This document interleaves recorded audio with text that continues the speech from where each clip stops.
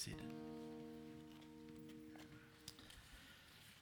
So I titled this morning's message, How Do You Sleep at Night?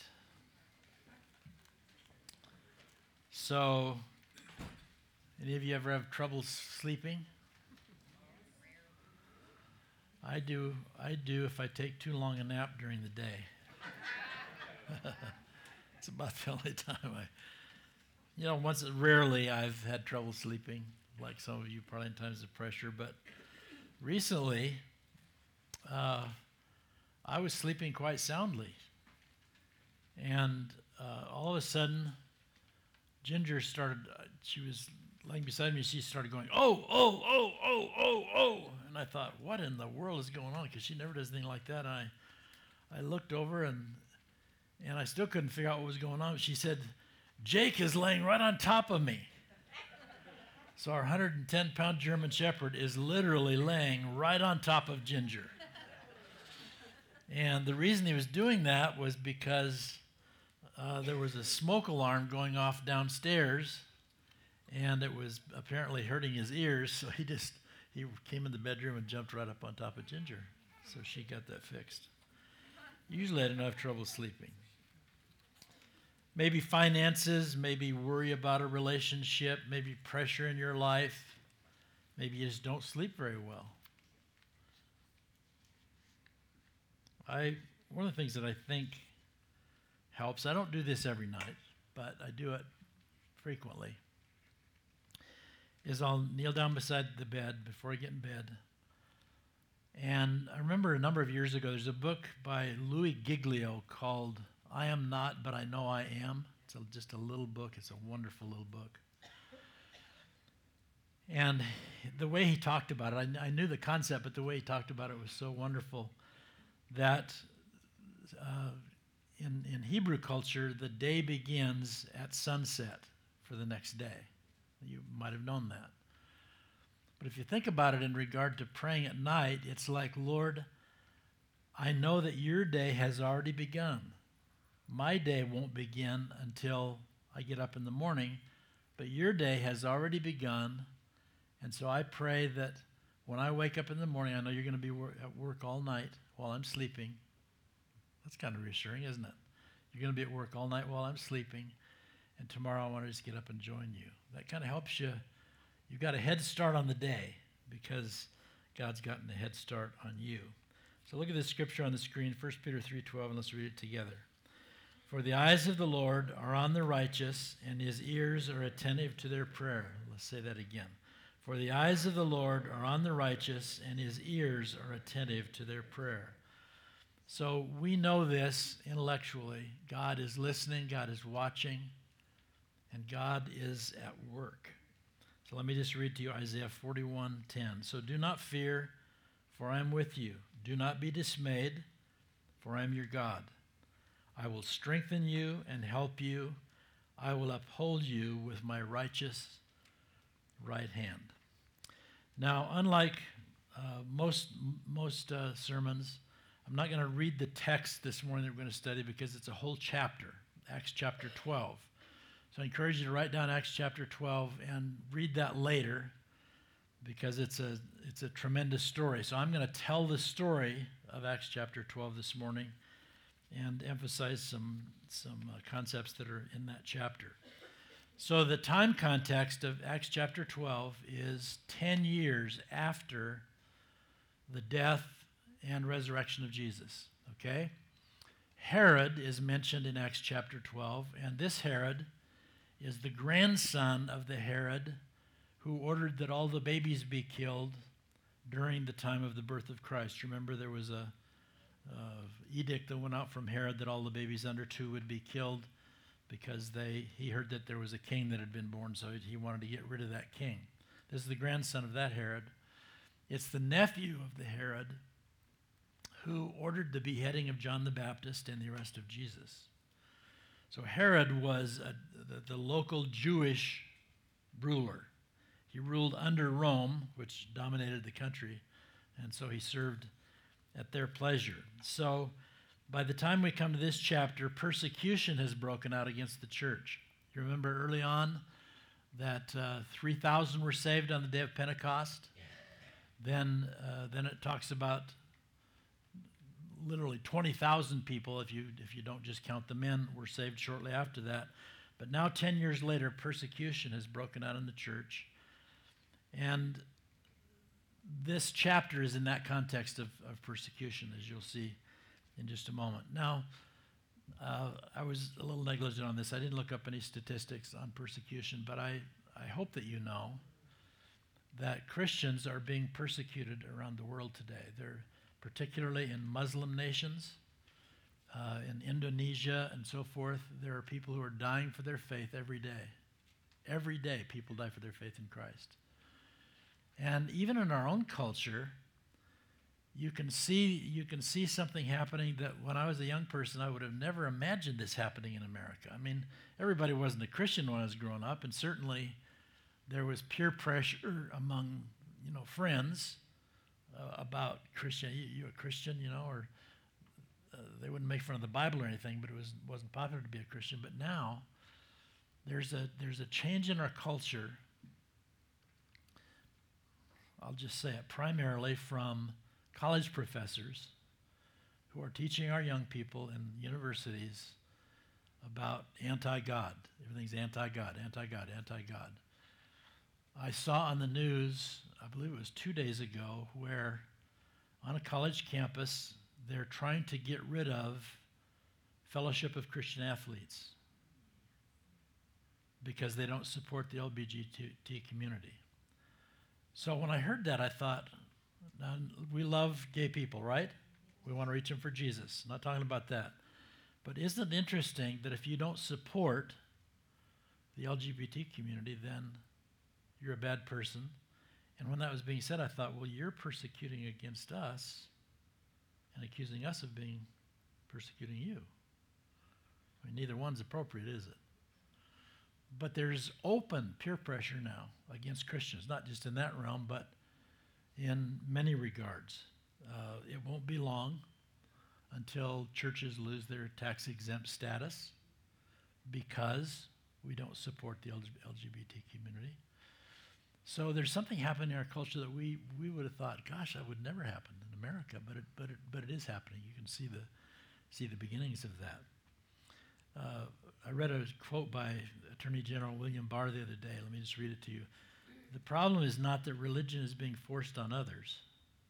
The problem is that irreligion is being forced. Secular values are being forced on people of faith. And he said that so well, I saved that quote. So I want you to think not just about peer pressure in this text, but there's actual persecution that's taking place against the church. In fact, by this time, James, not James the brother of Jesus, that's the book of James, but James the brother of John, or the two that was the closest to Jesus, has been beheaded. I saw a painting of this in Spain a few years ago. He's been beheaded, and that's obviously the ultimate. Stephen obviously was stoned to death. And now Peter, who is the subject of the text that we're looking at this morning, remember Peter's the one who drew his sword in the garden to defend Jesus, and a few minutes later followed at a distance, and then denied that he knew Jesus when they were around the fire while Jesus was being interrogated on the inside, and then was restored to relationship with Jesus. It's recorded in John chapter 21, where Jesus asked him 3 times, "Do you love me, Peter?" Asked him 3 times, I believe, because he had denied him 3 times. And so he was restored to relationship with Jesus. Now, James has been beheaded, and Peter is in jail. So I want you to, we really can't picture this very well. For a joke, have you got that picture of the Bannock jail there? For a joke, I put that up there. It wasn't like that. I didn't know Bannock existed, but that's the Bannock jail in western Montana. It wasn't like that. It would have been a prison where they chained people. In fact, it says in Acts chapter 12 that Peter was chained between 2 soldiers. And there were 2 other soldiers that were close by also to guard him. So imagine this. Peter, one of the main disciples of Jesus, a leader in the church, is laying between two soldiers chained to them. How'd you like to be chained next to Peter? He'd probably give you a sermon or two, I bet. So he's chained there between two soldiers, and there are soldiers in shifts every hour of the day. So on your outline, fill up the blank there. What is Peter doing? He's living in trust. And the reason I say that is because Peter, when this text begins, Peter is sleeping. Now think about that. Peter is in prison, laying between two soldiers, chained to them, and he's sleeping. That's why I ask, how do you sleep at night? How do you sleep at night? He doesn't know what's going to happen to him. He knows James has been killed. He could be beheaded. In fact, that was probably part of the plan. He doesn't know what's going to happen to him. How can he sleep? Well, let's do it as written. Remember, it is written? I say the phrase, then you say the phrase. It is written. It is written. That's weak. It is written. It is written. In God whose word I praise. In God whose word I praise. In God I trust. In God I trust. I will not be afraid. I will not be afraid. What can mortal man do to me? What can mortal man do to me? It is written. It is written. Trust in the Lord with all your heart. Trust in the Lord with all your heart. And lean not on your own understanding. And lean not on your own understanding. In all your ways acknowledge him. In all your ways acknowledge him. And he will make your path straight. And he will make your path straight. One more. It is written. It is written. In repentance and rest In repentance and rest is your salvation. is your salvation. In quietness and trust In quietness and trust is your strength. is your strength. Okay. Maybe, I'm speculating, of course, maybe Peter's able to sleep because of some of those truths that we have in the Old Testament. Maybe he was sleeping because he remembered when they're out in the middle of the lake and they're about to go under, Jesus was sleeping. Everything's okay. What is the church doing?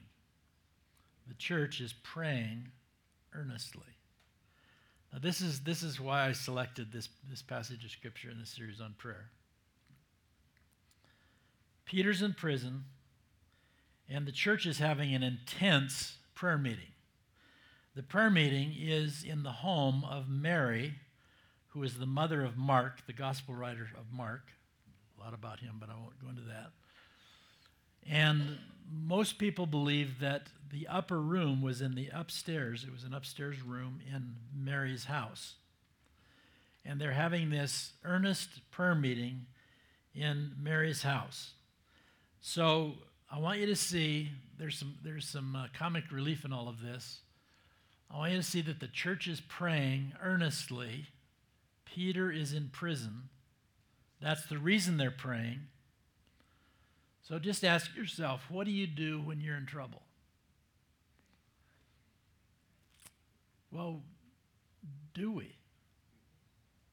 Probably many of us do. Some of us worry. Some of us talk to other people. Some of us do everything we can. But notice the example that they give us of they were praying. I found this quote, I don't remember who said it. Prayer is to place your problem in the right hands. When something is out of your hands, put it in his. It's a pretty good idea. Okay, let's do it as written again. It is written. It is written. But Jesus often withdrew to lonely places and prayed. It is written. Be joyful in hope. Patient in affliction. Faithful in prayer. It is written. And pray in the Spirit on all occasions. With all kinds of prayers and requests. With this in mind. Be alert and always keep on praying. For all the saints. It is written. Be joyful always. Pray continually. Give thanks in all circumstances. For this is God's will for you in Christ Jesus. So notice first of all that Peter is living in trust. He's sleeping. Secondly, notice that the church is praying earnestly. And the third thing I want you to notice is that Peter followed. So here's a leader who's going to follow. So get the picture in your mind. Peter is laying between two soldiers, two Roman soldiers, and he's chained to them. And an angel appears. He's asleep, and an angel appears. Now, if you read a book about somebody saying an angel showed up, well, that was cool. Every place an angel shows up, people are afraid. So Peter's asleep, an angel shows up. There's a light in the room, and apparently Peter didn't wake up because of the light in the room, because it uses this word interesting. It says the angel struck him. I thought that was peculiar. Wake up. Peter, wake up. And the chains fell off. He said, wake up. Now I'm speculating because I know they wear robes and sandals, okay? Wake up. Put on your pants. Grab your shoes and coat. Let's go. We got to get out of here. So Peter wakes up and he follows the angel out through the prison past the guards. And it'd be interesting to know what the guards are doing right now. They might have been a little fearful at that point. So notice that this leader knows it's time to trust, it's time to pray, and it's time to follow. He's going to follow Jesus. And when he gets outside the prison, the angel is gone.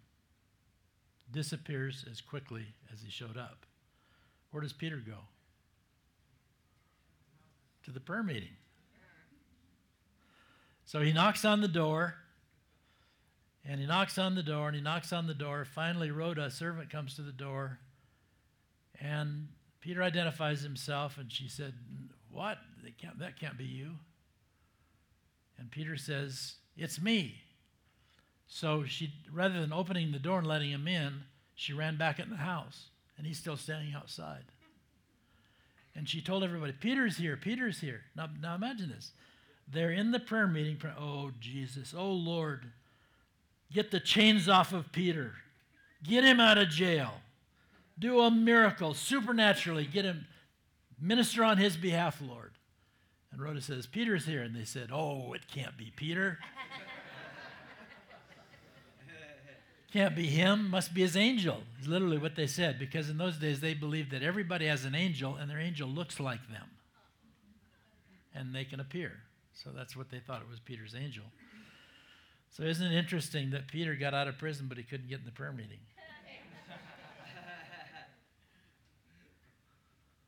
That's one of the funniest stories in the Bible, I think. It shows our humanity, doesn't it? Finally, he got in. What are you doing here, Peter? Well, I thought you were praying for me, you know. So this is encouraging in one respect, as you'll see as this story unfolds. So I ask the question, when you're in trouble, what can you do? Number one, we can trust. Peter trusted. He's sleeping in prison. He probably prayed, but it doesn't say that he prayed. He certainly wasn't praying when he was released.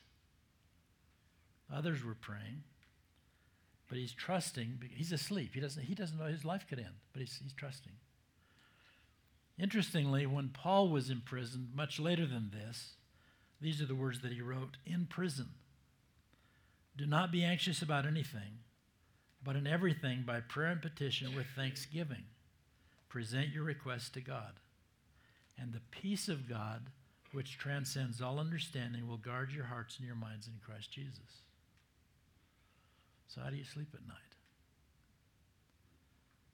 He's sleeping. Paul is sleeping because he trusts. Peter is sleeping because he trusts.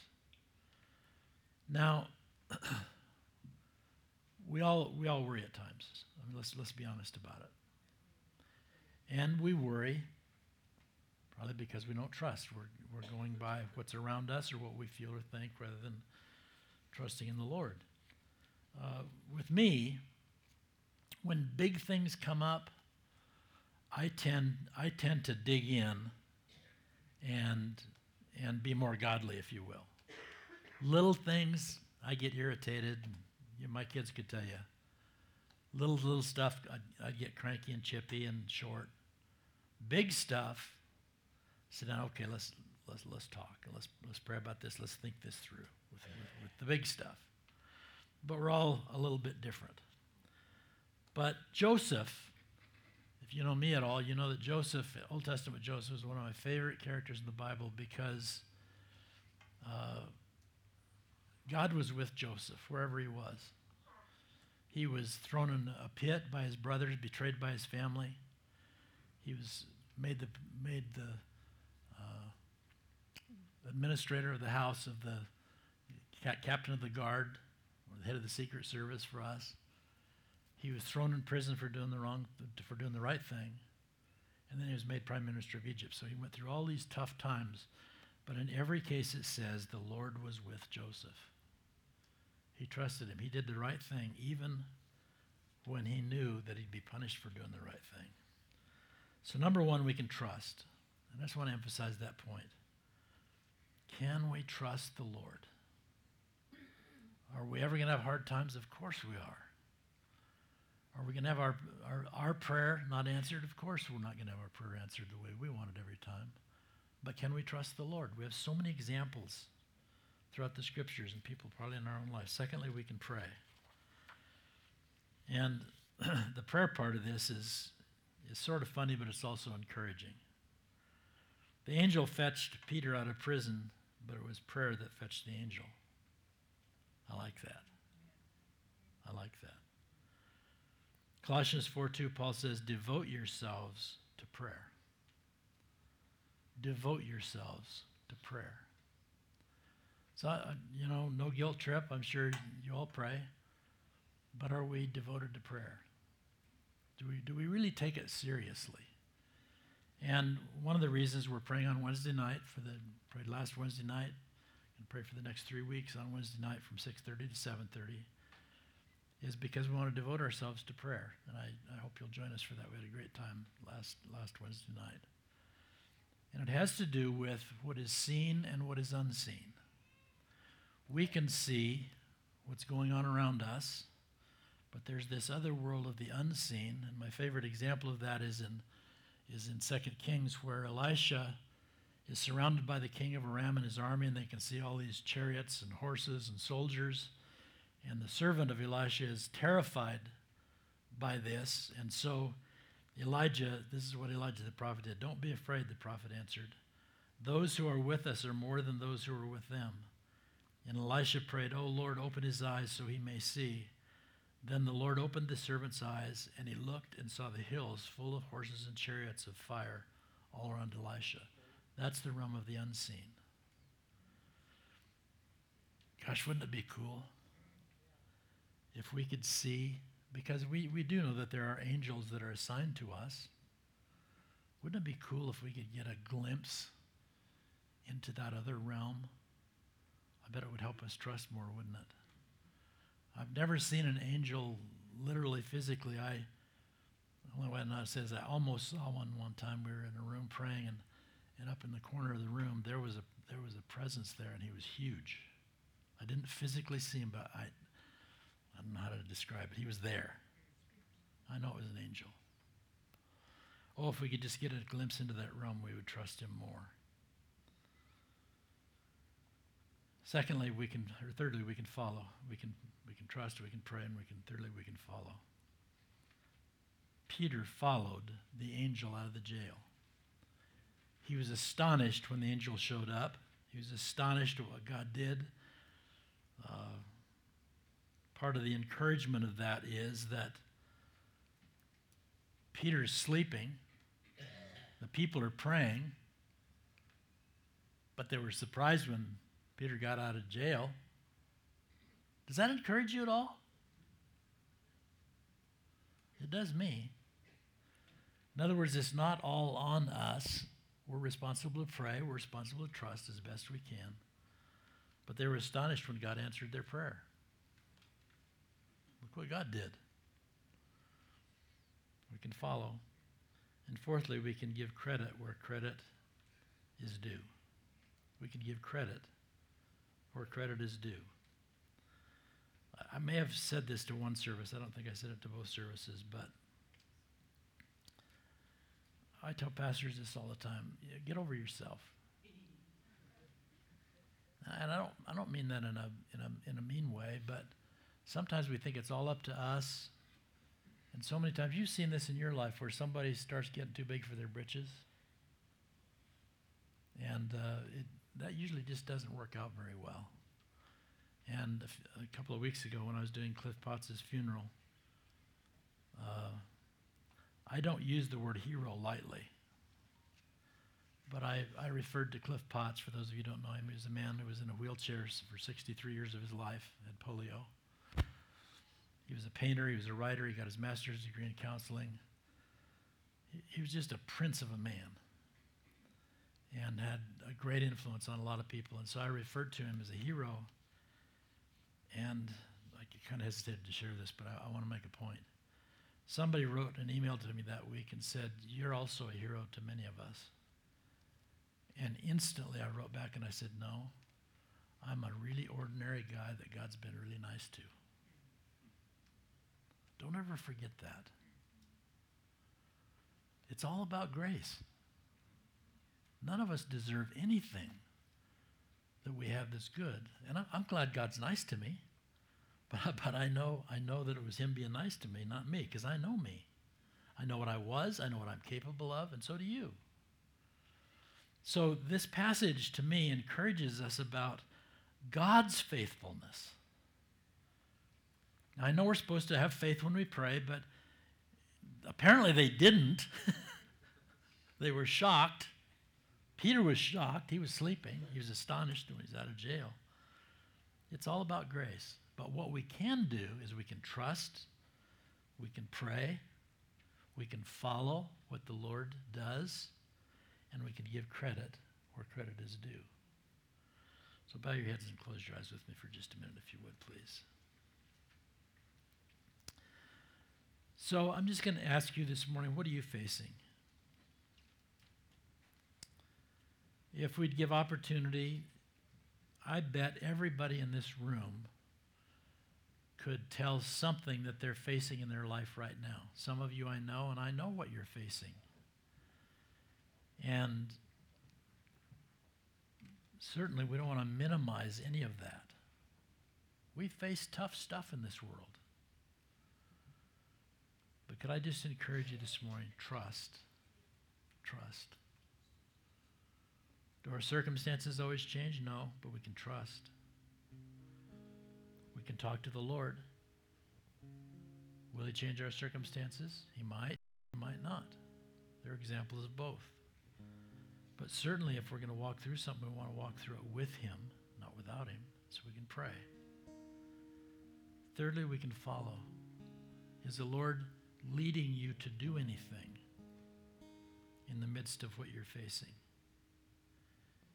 And then always be faithful to give thanks. This is the season of giving thanks. Give credit where credit is due. And if we can do those four things, we can lay our head on our pillow at night and sleep. I want to just ask while your heads are bowed if there's anybody this morning that hasn't yet said yes to Jesus.